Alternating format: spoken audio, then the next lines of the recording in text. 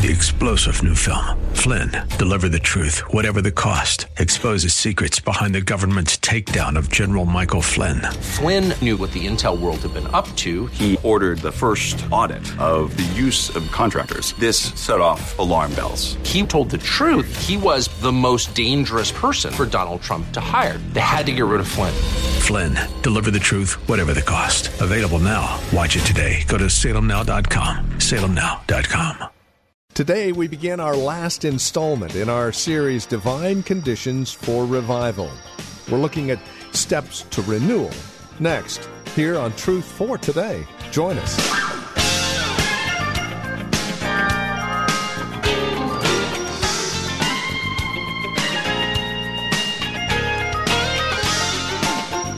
Too often, the pattern is so predictable. Fall into sin, turn away from God, judged by God, repent. God blesses us more than we could ever imagine, and repeat. That is what we're trying to avoid with our series, Divine Conditions for Revival. Welcome to the broadcast. This is Truth for Today. Pastor Phil Howard has one final look at our series with a message simply entitled Divine Steps to Renewal. Here's Pastor Phil with today's broadcast of Truth for Today. Look at what he says. Come near to God, and he will come near to you. How do you come near to God? How do you come near omnipresence? This is a relational word. It's come near God relationally. It's the idea of you want his fellowship. So you make the effort to reach out to him. You know what your effort might be? Help. Help. I want you. I love what Tozer used to pray. I desire to desire you. I want to want you. That's the best I can do. But hear me. I've got a desire to desire you. I know I'm bankrupt without you. And God said, oh, you really mean that? I really mean it, Lord. Okay, you got my help. It's not all real hard. Draw nigh. Why is he telling them to draw nigh? Well, guess what? Distance had come between them. And the old line we used to grow up with is, if you don't feel near God anymore, guess who moved? Who moved? Not him. He's been right there all the time. Can't you hear this language? It's kind of the language of the adulteress. Oh, I don't feel close to my husband. No, you haven't while you've been with the other guy. Why don't you draw nigh to the one you married? You're never going to fix a marriage seeing the third party. And he's telling them, you've been sleeping with the world. You've been sleeping with them. And he gave a word there that I forgot to say. Friendship with the world is hatred toward God. You've chosen to be a friend of the world, and you've made yourself my enemy. And the world here is an organized system full of pleasure, philosophies, pursuit. The world system is the glove that Satan uses to capture our strong desires. And he's got an array of things on the menu. He just wants your attention off of God. Worldliness is not dress. Worldliness is not movies. It's a much bigger concept. It is this alluring of the bride's attention for something that hates God, something where God is not found. And God said, if you choose that, you're putting yourself in bed with another rival, and you make yourself at enmity with me. Now he's telling them, if you really want me, come back to me. Draw nigh. Start turning your back on this rival that's made you and I lose fellowship. Turn your back on its pursuits, its philosophy, its pleasures, where I'm not wanted. It's a word none of us like, especially a crowd that doesn't even know what worldly means. It's the word, be holy as I'm holy. Come to love what I love. Come to pursue what I pursue. Come to find your pleasure in me. And I love what Piper says. he said, I'm a Christian hedonist because I have found out the only way I could have all the joy I was meant to have in life can only be found by plunging into the God of joy. I can't find joy apart from God. Everything's artificial, that crashes, that doesn't last. I will pursue him, and his great line is, until you are satisfied with all that God is for us in Jesus, you are not having the pleasure God made you for. You want pleasure? You pour yourself into God and his word and his spirit. There are more pleasures as his right hand than you can find in anything in this world. He wants his people happy. He wants his people to overbound and flowing in love. And where do you get it? I need a little of the world. No, you need more of God. Because in God, there's a pleasure that is lasting. I know some Christians here, been Christians over 60 years, and can't get enough of Jesus. I love it in my own wife. She's always telling me, you think I don't preach the Bible. You know, Carolyn tells her all the time, preach the Bible. I mean, honey, I do. Preach the Bible. Preach Christ. Preach the Word. I said, well, honey, I do. I'm telling you to keep doing it. I can't get enough of him. I get tired of your stories, but I don't get tired of him. When I had this back surgery, it was so bad, I wanted to leave this place. I followed through the ministry. She said, God's either put you here or he hasn't. And if he's put you here, kid, he sustained you. When has he not sustained you? If you'll preach Christ, if you'll preach his word, if you'll promote the Holy Spirit's work among his people, if you'll be non-cocky and be dependent as you were as a teenage kid that couldn't talk, he will flood you with more of his presence and power. Quit worrying. Keep doing what he called you to do as a boy. Just keep doing it. There's more pleasures in God. You got to get over the fact that serving God is morbid. It's the most exciting thing you could ever do with your life. It's the most exciting thing. Pleasures, no abandonment, a loyal love. Answer your prayers as we are this morning. Joy unspeakable and full of glory. Oh, I'm telling you, you just haven't got caught up in his presence lately. You know, just get you a place to get alone with him where you can yell, scream, cry, do whatever you... Oh, this God, don't tell me this God can't provide more pleasure than the artificial stimulant of Satan in this world. He gives a peace beyond anything else. I'll tell you, that woman at the well, she tried a lot of guys, and she's still thirsty. She's thirsty for a relationship. Jesus said, you need look no further. You came here looking for a little drink, and nobody in town wants to be caught dead with you. But there's a man here, and I put you in my itinerary. I told these men, I must go through Samaria. You know why? There's a woman down there. I want her to taste of God and how wonderful he is, and it's going to quench her thirst. And I'll tell you, she brought the whole town out to meet a man. I can imagine if she told the neighbor, I met a man. They said, that's been your problem. You've been meeting too many men. You've been meeting a lot. No, I met one different than the others. Oh, what is this? This guy's a rabbi. Oh, no, don't tell me you sleep in the local rabbi. No, this guy gives a drink that satisfies you ultimately. You know what God told Israel in Jeremiah 2?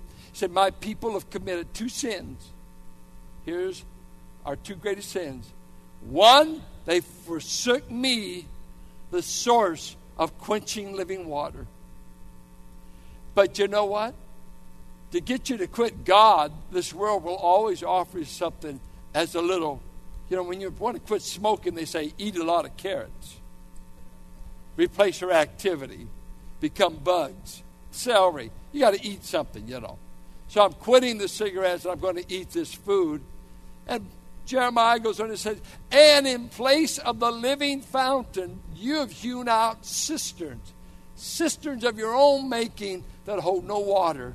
And the cisterns of the ancient Near East were little clay things they developed on the roofs of their houses. They would make a little a sunken place in the roof if they could.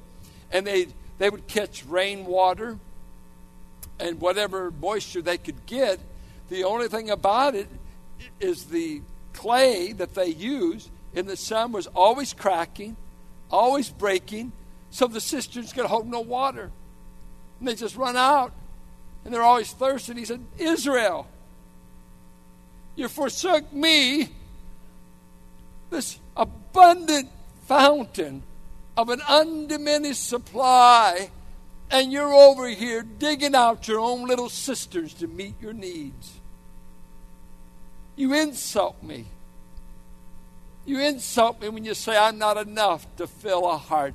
Do you think there's enough in God to fill every corner of your heart?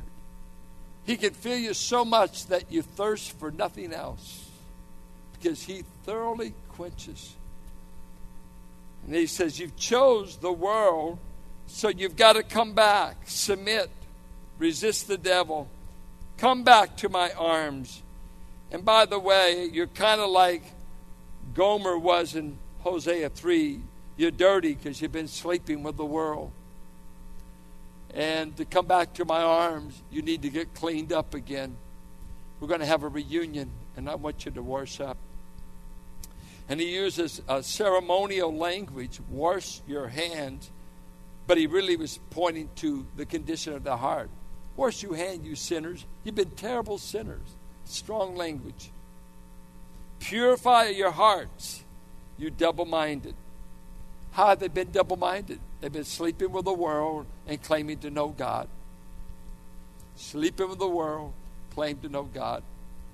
I think it's one of the toughest things when you become a Christian as a young person is usually, I don't, this may change, but usually a young person has to break the associations they have been running with. That was the hardest thing for me. I backslid over it because I didn't think I could break with all these guys I ran with at school, but they were the ones that always got me into sin. And so I couldn't pursue God and run with them because I always caved in. So finally I broke with them and became quite lonely, quite frankly. I wasn't the man on campus anymore. Nobody wanted to run with me because I was trying to break from all the things they got pleasure out of. So you pay a price, but ultimately God said, I'll give you houses and lands, brothers and sisters. Everything you give up for me, I'll give it back to you many times over. And we got to tell our young people that. It won't be all give up. There'll be a time of replenishment, of genuine friends and genuine blessing. So let's get clean. Let's confess our sin, we would say. Let's deal with our heart. And then he goes into the language of mourning that the Jews knew about. Take your problem serious. Grieve. Mourn and wail. Now the Jews knew what he was saying. You may not get that. This maybe seem too graphic. Because they repented in sackcloth and ashes. This is serious, he's telling them. I want you to emotionally get involved of the horrendous state you've fallen in by going to the world, becoming a fighting church, pleasure-loving, proud. You're in bad way. You need to pour everything about you. Get right with God, get clean before God, and wail this condition. Mourn. How could I have left such a God? How could I have treated him so bad? And then he says, humble yourselves before the Lord, and he will lift you up. And that's just what he said in verse 6. Now, he gives a little excursus here in 11 and 12 that it is an amazing thing when you're bad off with God, how much you can't stand your brothers. A wrong adjustment to the Father will always make you fight with his kids. Christians are not perfect people. We're just people. The love of God in our heart makes us forbear, forgive, a lot of things. But when sin is working in a church, intolerance for each other just grows. And what we replace love with is a judgmental spirit. We got everybody figured out. You see, when you're right with God, you're too busy trying to figure you out. Why aren't you praying? Why aren't you doing right? You know, you're in the mirror of God's Word, and He just keeps showing you, you need to wash yourself. You need to work on you. But when I get away from God, I notice my cynicism and my criticism increases as I get away from Him. But when I get towards Him, He replenishes the love in me that's able to overlook or work with that one with the fault, because I've just went to God about the same fault. And God's been helping me deal with it, so you have some sympathy, understanding. But when you're not right with God, I'm telling you, this fighting's easy. Watch what He said. Brothers, do not slander one another. The word slander is devil. Don't do the devil's work. Anyone who speaks against his brother or judges him speaks against the law and judges it. When you judge the law, you are not keeping it, but sitting in judgment on it. There is only one lawgiver and judge, the one who is able to save and destroy. But you, who are you to judge your neighbor? Now, please know, we know what is sin. We can know that by the Word of God. This is an idea of being judging maybe their liberty, judging their motives. This is undue critical spirit of them. That's what he's saying. And it's not a fellowship. It's not a fellowship. It's a quarrel. And, Pastor Rich told me this morning that if you don't have divine favor, if God is not blessing a ministry, did you know that in 1 week we could be in such a quarrel with each other, you'd be amazed at what we could do to each other? In a week, you can't believe. If God's not keeping us and giving unity of purpose and unity of the love of God, it's amazing when it gets in our hands how we can destroy each other. And that brother or sister you look to for help, support, understanding, now is going to be the first to point their finger at you and says, you are bad, or I can hardly stand you anyway. Terrible thing when that takes over, and you know you're in sin, and you know you've gone away from God. I don't know how to say. You can never be in love with God and not love the people He redeemed. You cannot love God in 1 John. If you want the verses, see me after this meeting. You cannot love a God you've not seen if you can't love a brother whom you do see. They just go together. And so you know what this church ought to be known for? They are overwhelmingly in love with God. And by the way, they'll even love you. It's the overflow of the relationship. Then he goes on. Now listen to me. This final thing. And his final thing he takes on is pride had replaced reliance. Self-sufficiency had replaced divine dependence. And so now they were bold in planning all their tomorrows without God in the mix. I'm going to do this tomorrow. I'm going to do that tomorrow. I am in charge. I make plans independent of God. And he said, wrong thinking.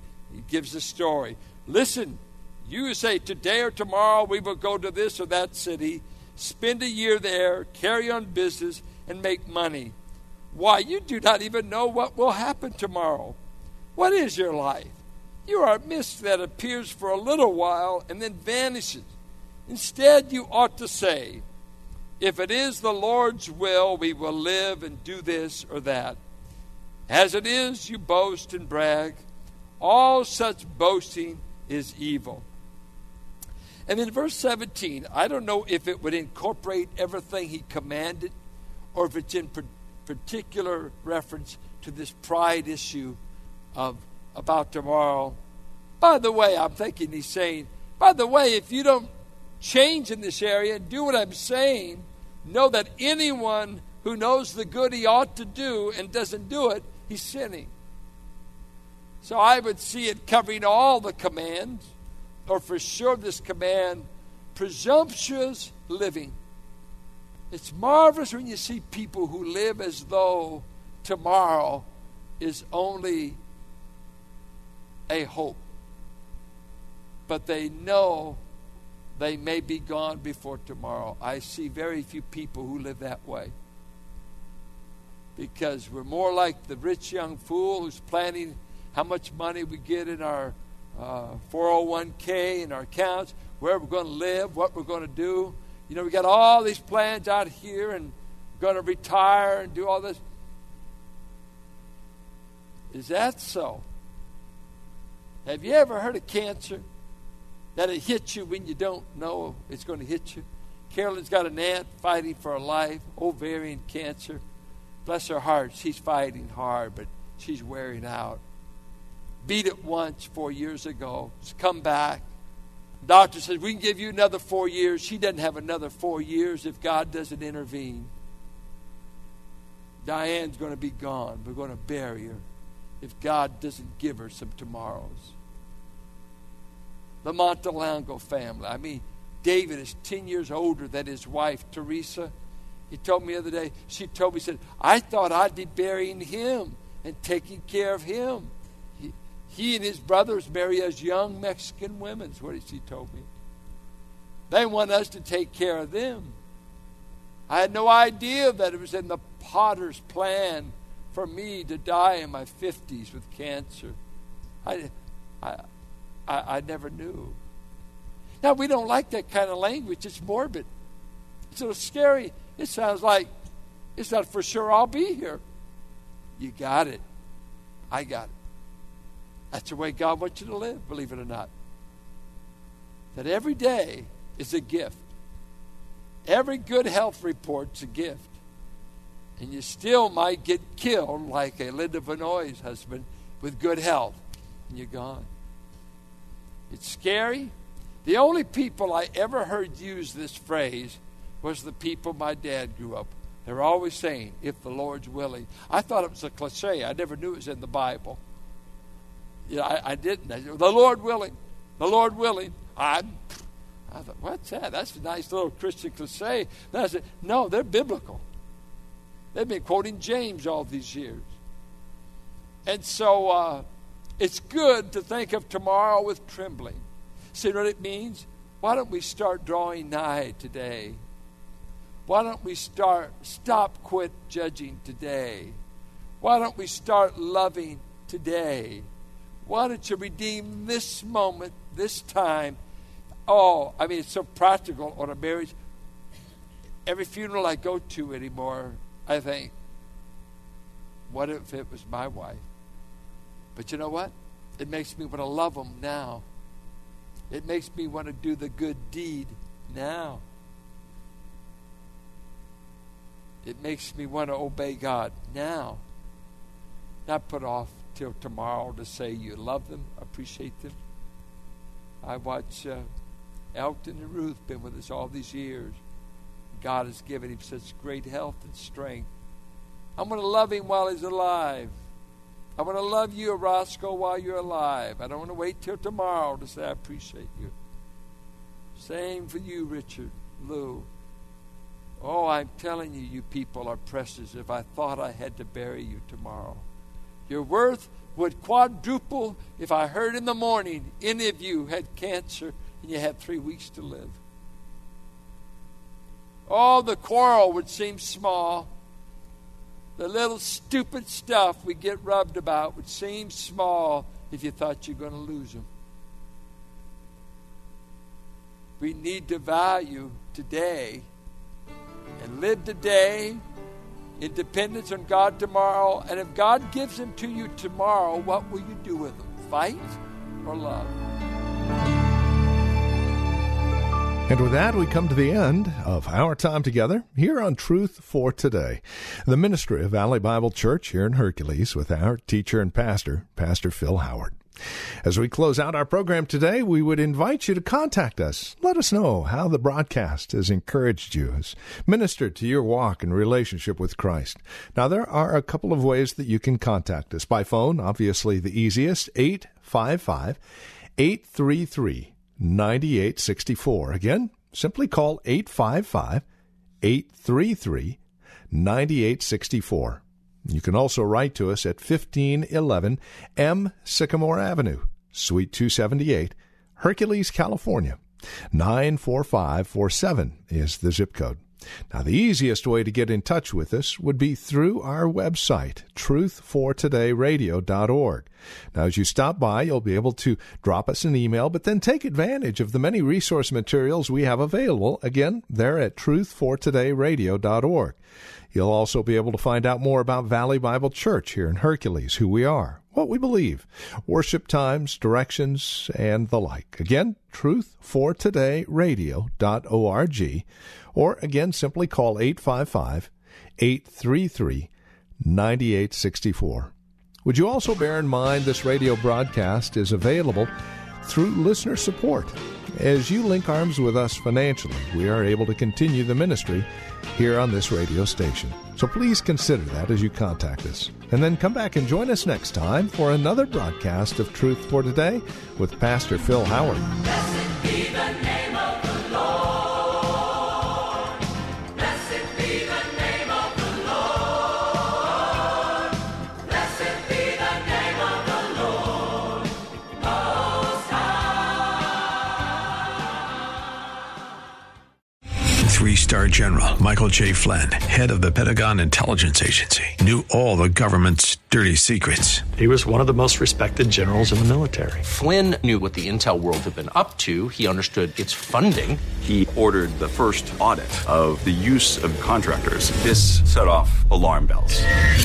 The explosive new documentary, Flynn, Deliver the Truth, Whatever the Cost, uncovers the facts behind this scandal. Flynn told the truth. He was the most dangerous person for Donald Trump to hire. I find out the worst enemy that I'm going to face in my life is right here in America. They took my assessment and they wanted me to change it. And I was like, I'm not changing it. They had to get rid of Flynn.